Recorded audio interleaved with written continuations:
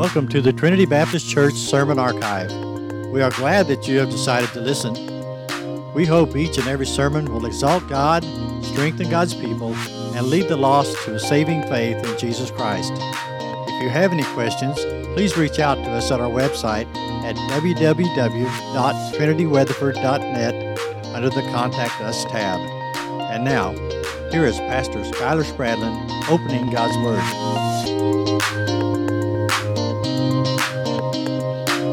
Please open your Bible to Philippians chapter 3, just a few pages to your left from 1 Thessalonians.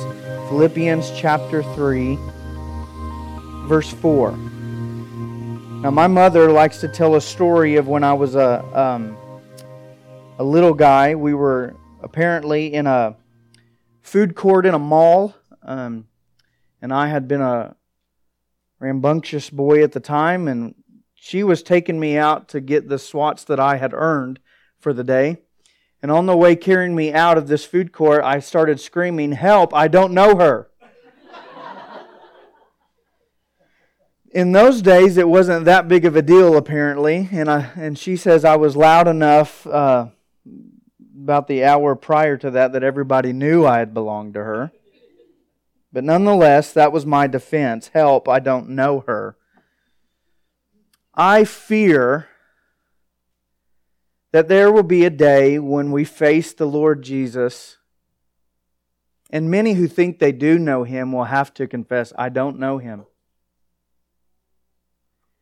And in a much more serious tone, they'll be saying, "Help" as well. Just state right up front this morning, a little abnormal for me, but I couldn't figure out how else to get around it, how else to get to where I want to get. So let me just state right up front what my goal and purpose is this morning. It is for the lost to be genuinely saved, and for every single one of us to have a real honest examination of our faith. Now, I don't want to be the one who sows seeds of doubt. But I do not regard the examination of our faith as a negative thing. Indeed, I believe God permits issues in our life to arise that would cause us maybe even an inkling of doubt, so that we would look inward and ask, "Am I truly born again?" Indeed, there is no greater question. Now, there is a balance here. We're supposed to have faith in the promises of God, and the promises of God are that anybody who calls on the name of the Lord shall be saved. But in the manner that we call upon the name of the Lord, we could greatly err and have a false assurance of salvation. And for every pastor, indeed every genuine convert, that is a serious concern. False assurance of faith. Now, if you're church historian of any degree, if you observe any sort of human history from a Christian perspective, you will admit with me that you see and witness and know there are many obstacles and hindrances and even excuses for why people don't place their faith in Jesus Christ. All sorts of obstacles arise for every generation and in every culture and in every age of human existence. These hindrances that either flat out cause people to deny the existence of God or the need of salvation in Him, or, my greater concern, lend them to a false assurance of real faith when they don't have true, genuine salvation. Now, as I said, every age and every generation, every culture, every place, every time has its own issues. But there are some issues that transcend all of those things. They transcend time, they transcend culture, they transcend location and geography, they transcend age, and they have been perpetual hindrances, perpetual obstacles to true, genuine, saving faith for human beings from all time. I'm not going to pretend to put a number on how many of those transcending hindrances there are, but I know there are at least two, because we're going to look at them today in Philippians chapter 3. Paul has made a shift now in Philippians chapter 3.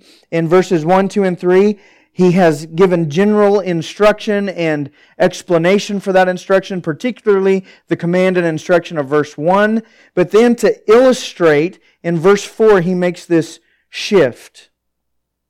And he highlights in a very personal way, through a personal narrative, the truths that he's trying to express in verses 1, 2, and 3. And in that, he's going to highlight these two hindrances that get in the way of either true saving faith or true assurance of salvation. And at the end, he's going to say, cast these hindrances off. So look with me in verses 1, 2, and 3, and 4, 5, 6, and 7. Let's read those, and then we'll come back, and our main focus will be verses 4 through 7. Finally, my brothers, verse 1, finally, my brothers, rejoice in the Lord. To write the same things to you is no trouble to me and is safe for you. Look out for the dogs. Look out for the evildoers. Look out for those who mutilate the flesh. For we are the circumcision, who worship by the Spirit of God and glory in Christ Jesus and put no confidence in the flesh. Though I myself have reason for confidence in the flesh also. If anyone else thinks he has reason for confidence in the flesh, I have more. Circumcised on the 8th day, of the people of Israel, of the tribe of Benjamin, a Hebrew of Hebrews. As to the law, a Pharisee. As to zeal, a persecutor of the church. As to righteousness under the law, blameless. But whatever gain I had, I counted as loss for the sake of Christ. That last phrase in verse 3 there, I put no confidence in the flesh, that's the gateway to the rest of chapter 3. He spends the rest of the text explaining that phrase, illustrating that phrase from this personal narrative, this personal recounting of his own life. So, for us to have a full understanding of the following verses 4 through the end of the chapter, we need to consider again the nature of this last phrase in verse 3. Now, we considered it briefly last week, but it will do us greater benefit to consider it in more depth this morning. It's referenced, this phrase, confidence in the flesh, it's referenced 3 times by Paul in these 2 verses. The last phrase of verse 3, twice more in verse 4. That's a literary tactic to say, pay attention. It's an obvious note of importance. The subject matter is going to pertain to confidence in the flesh. I want you to lock it in your mind. I want you to pay attention because this is what it's about. Confidence in the flesh. Now, verse 3, however, is the only use of this phrase with an active ingredient attached to it. Because in verse 3 he says, put no confidence in the flesh. Now remember from last week, verse 3 is this description of what it means to be the circumcision of Christ that Paul references in Colossians chapter 3. I'm spilling a lot out at you here real quick. But it's this picture of what a Christian actually is. A person who has been born again, their soul has been saved, and their heart has been transformed. They're no longer conquered or governed by the old sinful self. They are now ruled by the Spirit of Christ. Well, such a person worships by the Spirit of God. Such a person glories in Christ Jesus. And finally there, verse 3, such a person, such a genuine Christian, puts no confidence in the flesh. The active ingredient there means that genuine Christians actively, by deliberate choice, deliberate decision, put off trusting in themselves. That word confidence is important for us to consider. It's a word that means absolute, total trust, unwavering devotion, wholehearted assurance. Now, Paul's not condemning confidence in general here. There are some things as Christians we're to have confidence in. Christ, the Scriptures, the promises of God, those things we're we are to have confidence in. What Paul's condemning here is misplaced confidence. Confidence that's put in the flesh. This unwavering, entirely devoted, totally assured, completely certain, absolute trust in our own abilities. Specifically, just for clarity's sake here, our own abilities to earn God's love, favor, approval. Consider what he means by the word flesh. The Bible uses this word flesh in several different ways. Sometimes, and I think most rarely, it uses the word flesh to refer to just the physical body that you and I exist in, the flesh and bone that partly makes us human beings. More notable, more often, the Bible uses the term flesh to refer to this old self, this old sinful self. The sinful self that exists before we're saved in Christ, and the sinful self that exists even still after we're saved in Christ. I believe it was Martin Luther who once said, "I tried to drown the old sinful self only to discover that rascal could swim." We put off and die to the old self when we're saved, born again. We crucify the flesh along with its desires. And yet at the same time, the Bible teaches us there is this constant war between the new self and the old self. Galatians chapter 5 is the clear picture of this. There are many, but Galatians 5 is worth looking at. Let me flip over there just briefly. Many of you will know this reference. It's the war that exists constantly between living in the flesh and living in the Spirit. Chapter 5, verse 16 of Galatians, "But I say, walk by the Spirit, and you will not gratify the desires of the flesh, for the desires of the flesh are against the Spirit, and the desires of the Spirit are against the flesh. For these are opposed to each other, to keep you from doing the things you want to do." And on and on and on through that passage. The question back in Philippians 3:3 is, in what sense does Paul refer to the flesh? This physical flesh? This spiritual flesh? The flesh before salvation in Christ, the flesh after salvation in Christ? What does he mean by no confidence in the flesh? I think the answer is yes, all of the above. He means we don't trust in the physical works that we can produce and conjure up by our own physical efforts. In other words, you put no confidence in the works of your hands to please God for salvation. No amount of your own physical effort will save you. Back to my friend Martin Luther, when he was struggling with salvation, he toiled in his monastery, believing physical labor was partly going to be the good works that would earn him salvation. He toiled to such degree that what might take normal monks 4 hours to scrub the floor would take Martin 6 or 8.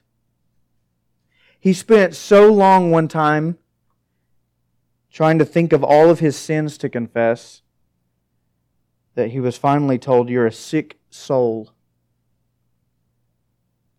The labors of our hands do not affect change on the spiritual inside of our hearts. But Paul also means this fleshly nature that we live with, and before Christ that we live in. It's the wisdom, the thinking, the perspective, the outlook, the choices of that nature. In other words, the judgments of your own heart are corrupted by sin. And so when Paul writes and he says, we put no confidence in the flesh, he means we put no confidence in our ability to work for salvation. We put no confidence in our ability to discern our own way to salvation. The only way we arrive to the truth, John chapter 6, is if the Father calls us, the Spirit enlivens us, calls us to faith in Him.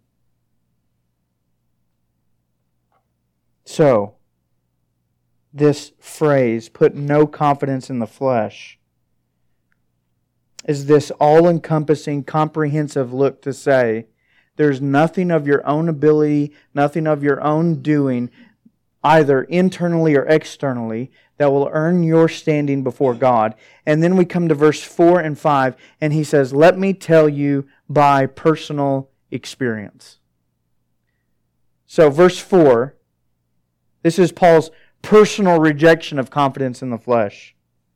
He picks up in verse 4 and says, though I have reason myself for confidence in the flesh also. In fact, if anyone else thinks he has reason for confidence in the flesh, I have more. Now, this isn't boastful. It's actually far from it.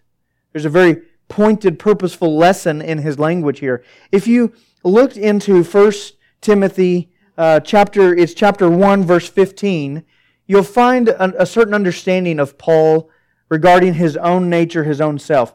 He calls himself in 1 Timothy 1:15 the foremost or the chief of sinners.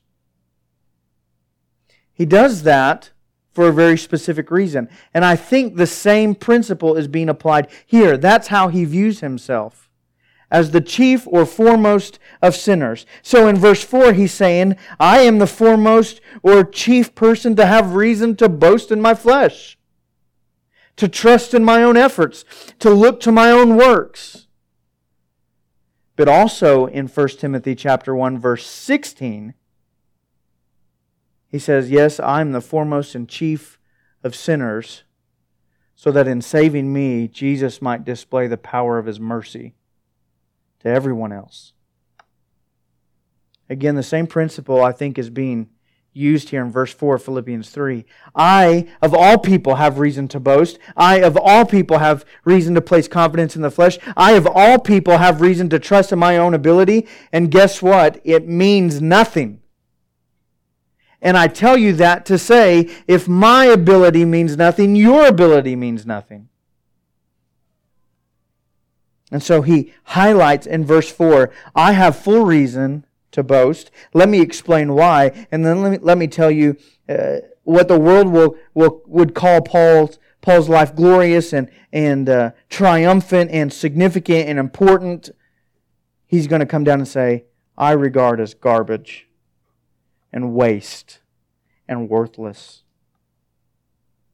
Now, the two things he mentions in verse 5 and 6 are the two biggest hindrances, I believe, to people having true, genuine salvation. They place confidence in their heritage, and they place confidence in their behavior.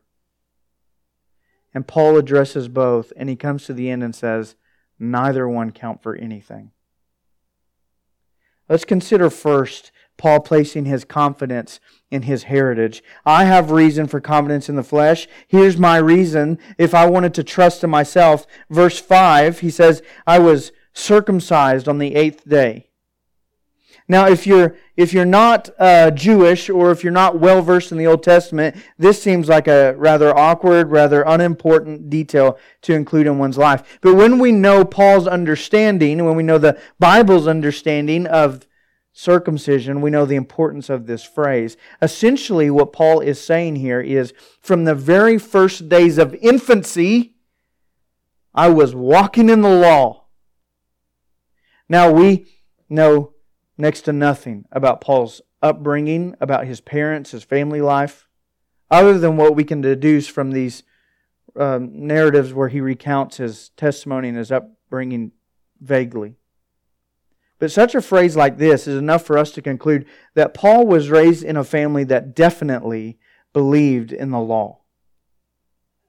Because in Genesis chapter 17, as we read last week, specifically verse 12, we find God making this covenant with Abram. And He says, you'll keep my covenant. And by keeping my covenant, I mean you and every male in Israel will be circumcised specifically on the 8th day. We find our Lord Jesus doing that to keep the law. And so Paul writes and he says, even before I could make my own choices, I was thrust into keeping, completing, obeying, following, being bound by the law. Now remember, we also talked about the nature of circumcision. It's not just keeping the law, it's also identifying as God's people. Paul is highlighting here, being circumcised on the 8th day not only submitted my whole life to keeping the law, it also marked me out as one of God's chosen select people. That's his next point. I am an Israelite. It's nationalistic heritage that Paul points to now.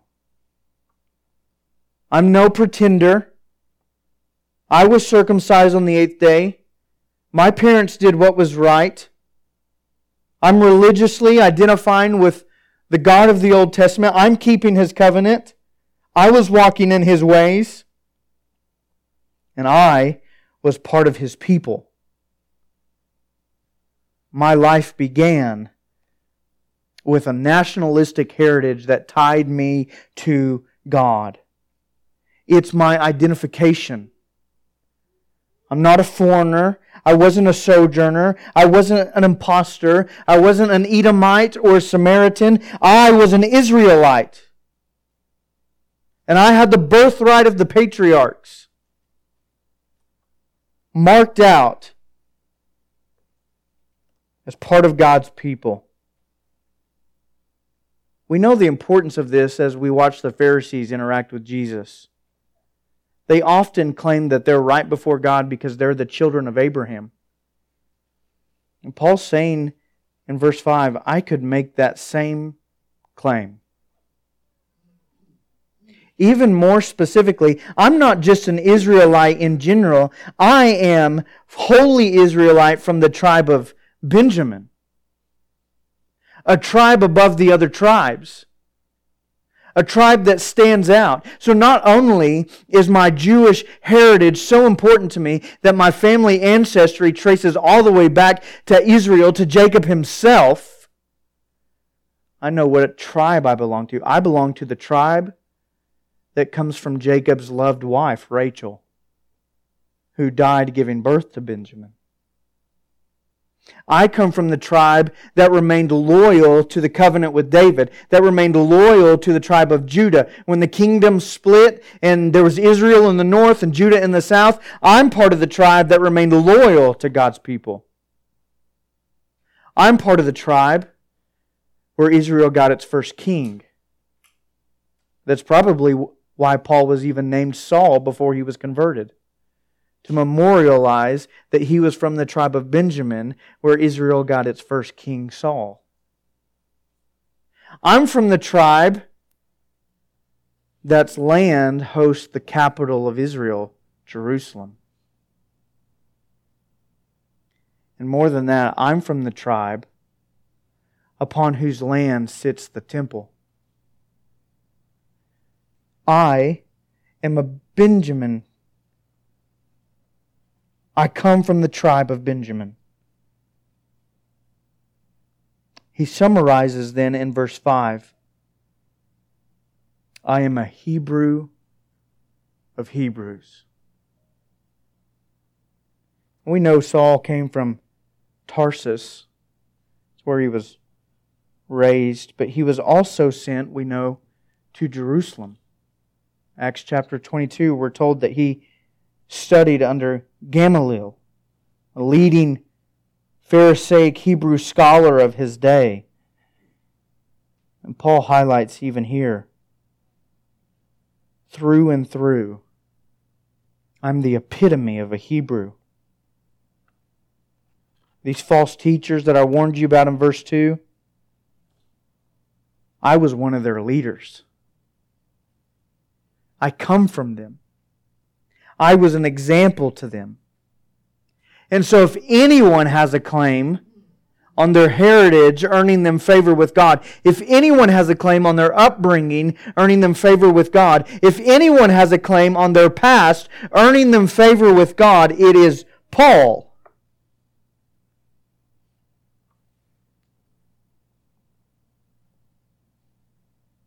And yet he writes, don't believe in those false teachers, because I was a part of their belief, and it's false. It's vain. He writes and he says, don't trust in your heritage. It means absolutely nothing. Church, I think in our particular context, this is perhaps the most meaningful point. You know, for the vast majority of our country's existence, people equated being American with being Christian. There are scores of Americans in hell right now because they died believing they were Christian due to their citizenship. It stems from something that I believe in called American exceptionalism. I'll save you a long, lengthy thing there. But it was the thought that America replaced Israel in God's idea and working of the world. And so, people believed that just because they were from the West, they were right with God. That prosperity in America was the proof of God's saving blessing. That American morals were biblical morals. And again, proof of God's saving blessing. That trend, by and large, over the last 30 or so years has declined significantly. But it's still absolutely true, primarily among churchgoers today.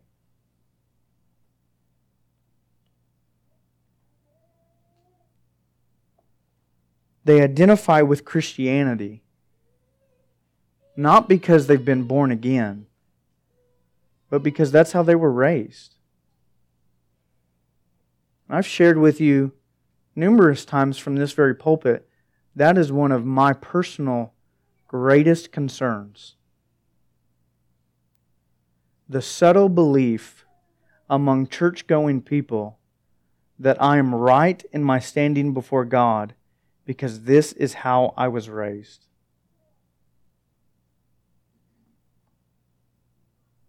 My parents took me to church. My family is a Christian family. They led me to VBS. They led me to church. They taught me songs. I've even got a pastor in my family.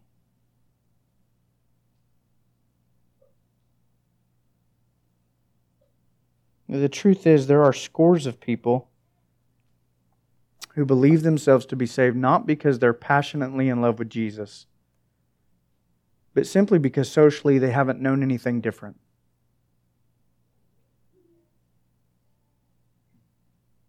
They're not Christian because they have a personal faith. They claim Christianity because of a personal background, because of a personal inheritance. And Paul writes here in chapter 3 and says, your upbringing, your nationality, your heritage means nothing. The only thing, the absolute only thing that matters in your standing with God is if Jesus Christ has washed you of all of your sins. And that only happens by coming to Him in faith and asking Him to do so. And as we studied Wednesday night, we have this wonderful promise from the Lord in John 6. Whoever comes to me, I will never cast out. The second thing Paul expresses confidence in this passage is in his behavior. And so he's leaving no stone unturned for our current cultural context. You may agree that heritage doesn't get you into heaven, but maybe you think your behavior does. Unless you think that, Paul has an answer for you. Your behavior doesn't earn you standing with God. He begins by telling us at the end of verse 5, when it came to the law of God, he was a Pharisee. Now, we all know something general about Pharisees. They were the people that were most often combatant with Jesus in the Gospels, but they were also the most strict, devoted adherents to every last detail of the law. When it came to the sects of Judaism, the groups of Judaism, they were probably the most accurate, though they wildly messed up in terms of application and the main points. But their devotion to keeping the law was renowned. They were known for even memorizing vast sections and chunks of the Old Testament law. They regarded themselves not just as the knowers and doers of the law, but even as the enforcers of the law. So when it comes down to keeping the law, for Paul's day, there would be no higher designation than being that of a Pharisee. Paul might as well have said, I'm a Hebrew of Hebrews. I was a Pharisee of Pharisees. In verse 6, he says, I'm not just strict keeping the law. I don't just have belief in the law. I'm not just an enforcer of the law. I was also the most passionate. When it came to zeal, he says, I was a persecutor of the church.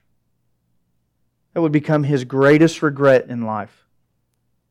In Acts chapter 9, we learn Paul didn't just persecute the church, but by persecuting the church, he also persecuted the Lord Himself. A wound that apparently, if we read his writings carefully enough, a wound that seemed to last the rest of his life. In Galatians, he recounts this very issue, chapter 1 of Galatians. He tells them how devoted he was, how passionate he was. Chapter 1, verse 13, you have heard of my former life in Judaism, how I persecuted the church of God violently and tried to destroy it. And I was advancing in Judaism beyond many of my own age among my own people. So extremely zealous was I for the traditions of my fathers. It's telling, isn't it, how he describes his persecution of the church there in Galatians 1? Violently.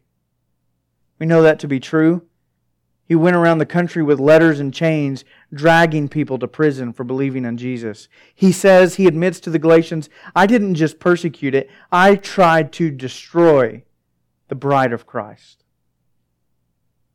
And what's more, he believed he was right in doing so. He didn't think his intentions or his actions were evil. He thought they were zealous in the name of God.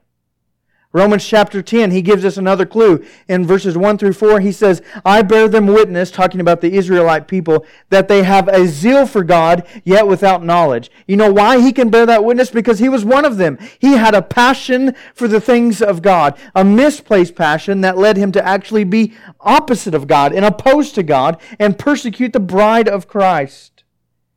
Yet, in Philippians 3, he says, it was all done out of pure, extremist zeal for the traditions of my fathers.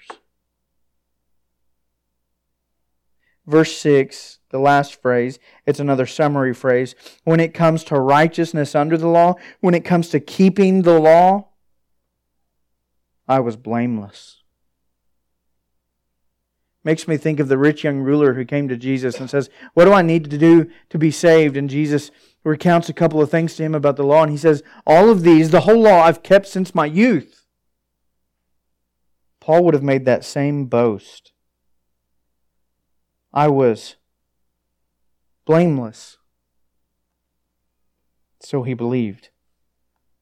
Above reproach, above accusation, without spot or blemish, no error, no lacking.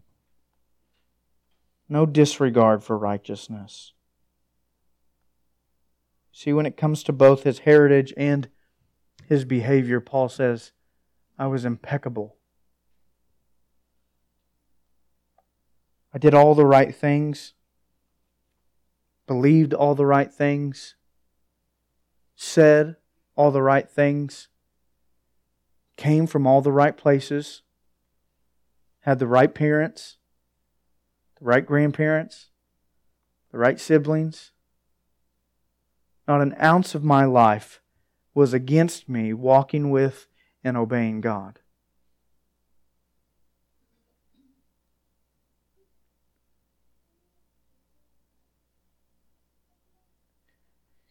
That's what he wholeheartedly believed until a particular day when he's walking down a road that leads to Damascus.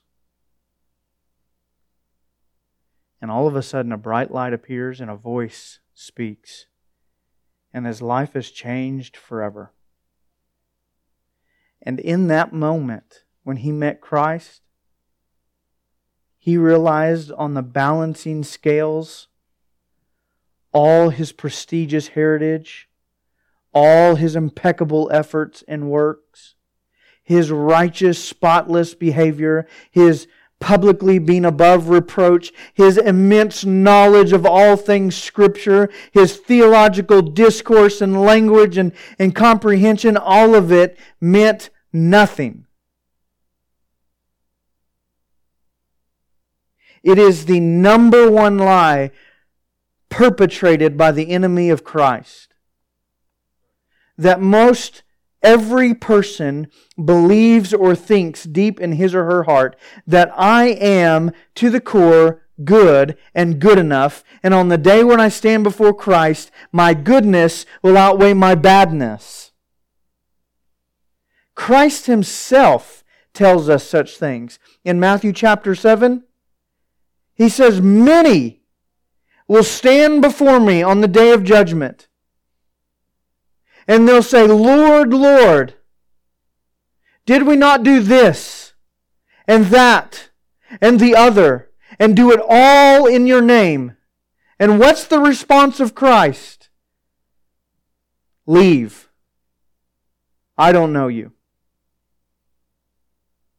All the right situation, all the right works, all the right words, all the right family heritage, and on the end, it comes down to this very singular, pointed matter. Does Christ know you, and do you know Him? Paul says, I had all reason to boast, all reason for confidence.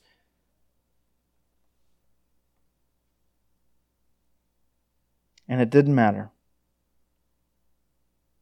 Wasted effort, wasted years.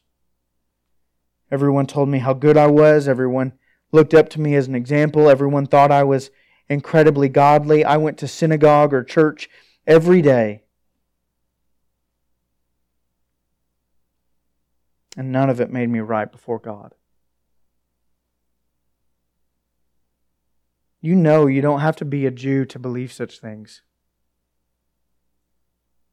There are people sitting in chairs here this morning, and chairs all over this part of the state this morning, who deep down in their heart believe the very same thing. That my assurance before God is built on my ability. That if I'm really honest, what comforts me in thinking about judgment, what comforts me in thinking about standing before Christ after I've died, is not His work and my trusting in His promise. It's my ability to be good enough. That I prayed enough, I went to church enough, I surrounded myself with Christian friends, I listened to Christian music, I read Christian articles, I didn't watch that movie, and I didn't watch this TV show, and I didn't listen to that, and I didn't do this. You and I both know, that deep down in your heart, you are looking to your own efforts for your assurance.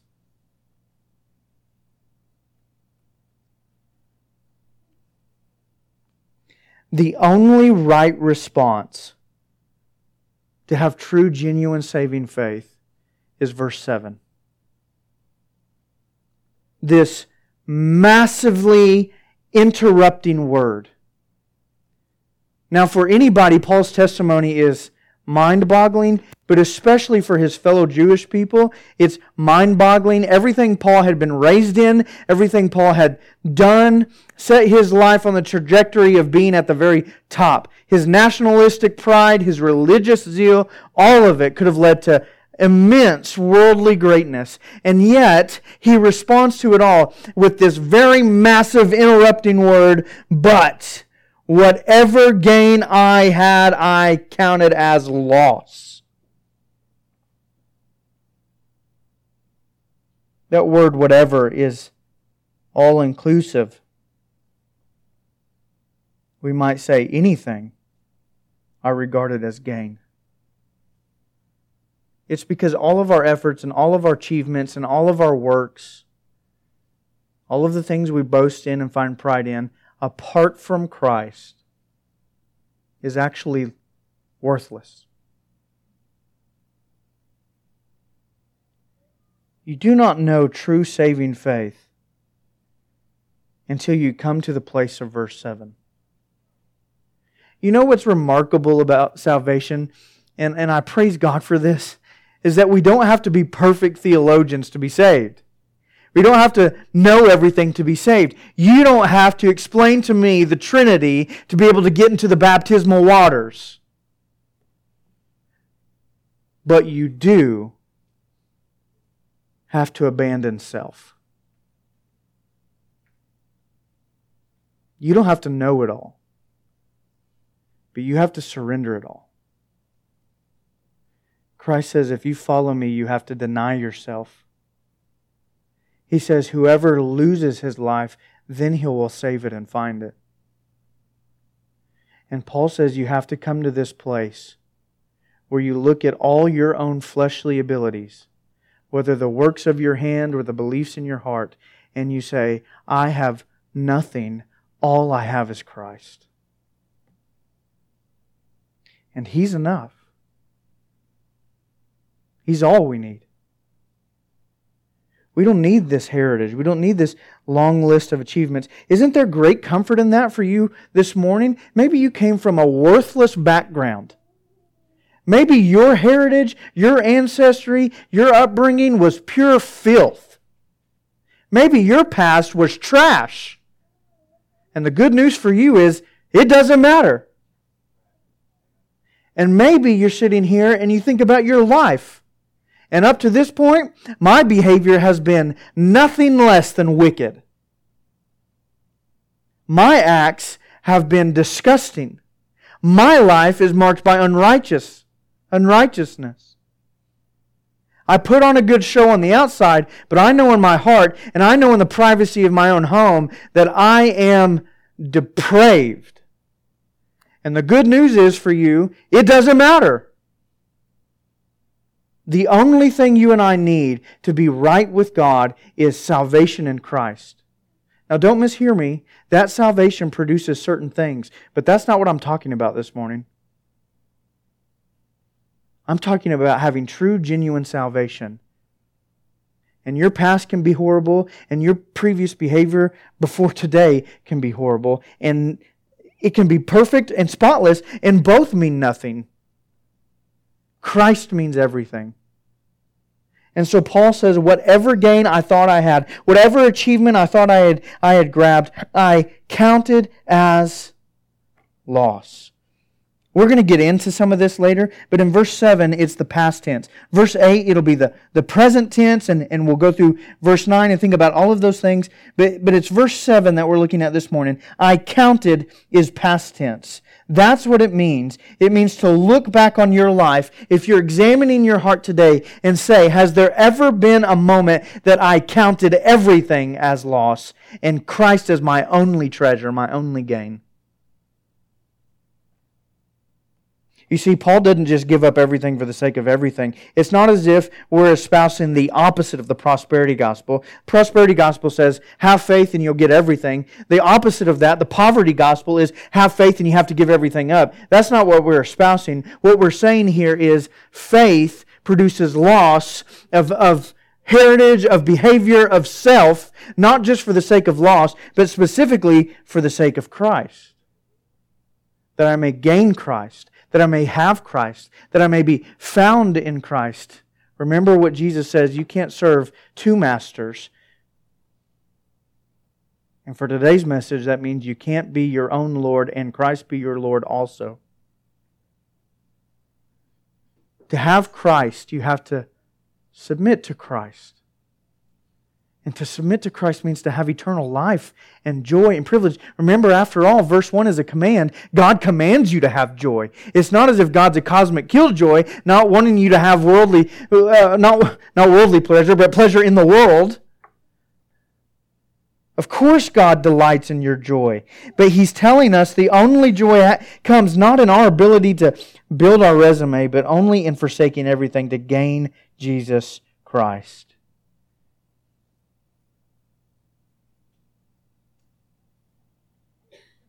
I don't know if I've ever been this direct as I'm going to be right now, but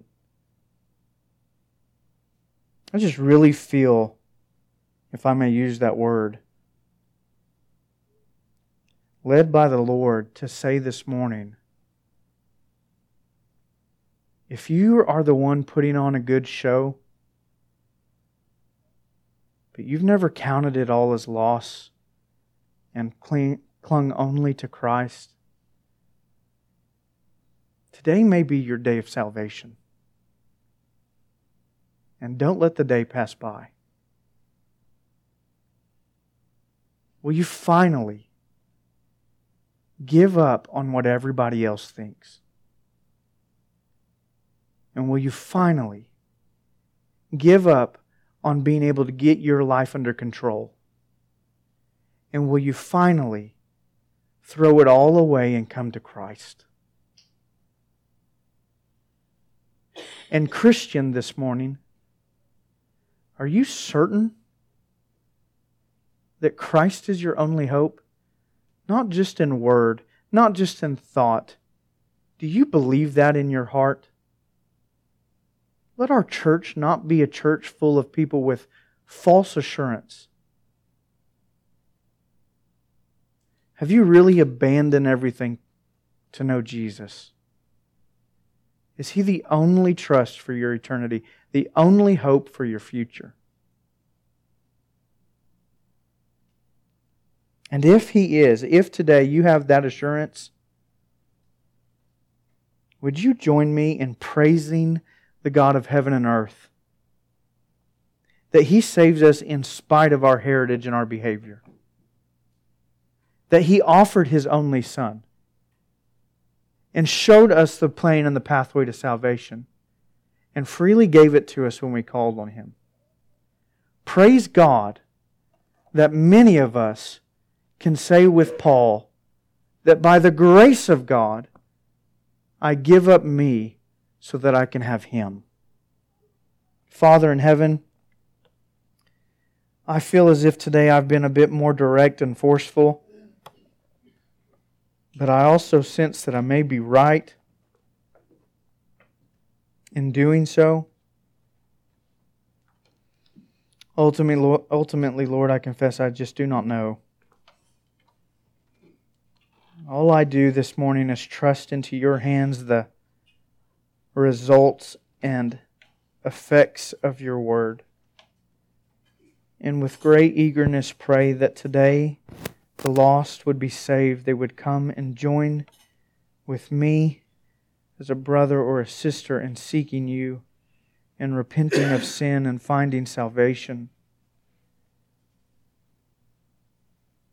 And Your children, after we've examined ourselves, I pray with all might, Lord, that we would be such a grateful people. Because while we were still sinners, You delighted in saving us. That You gave Your Son.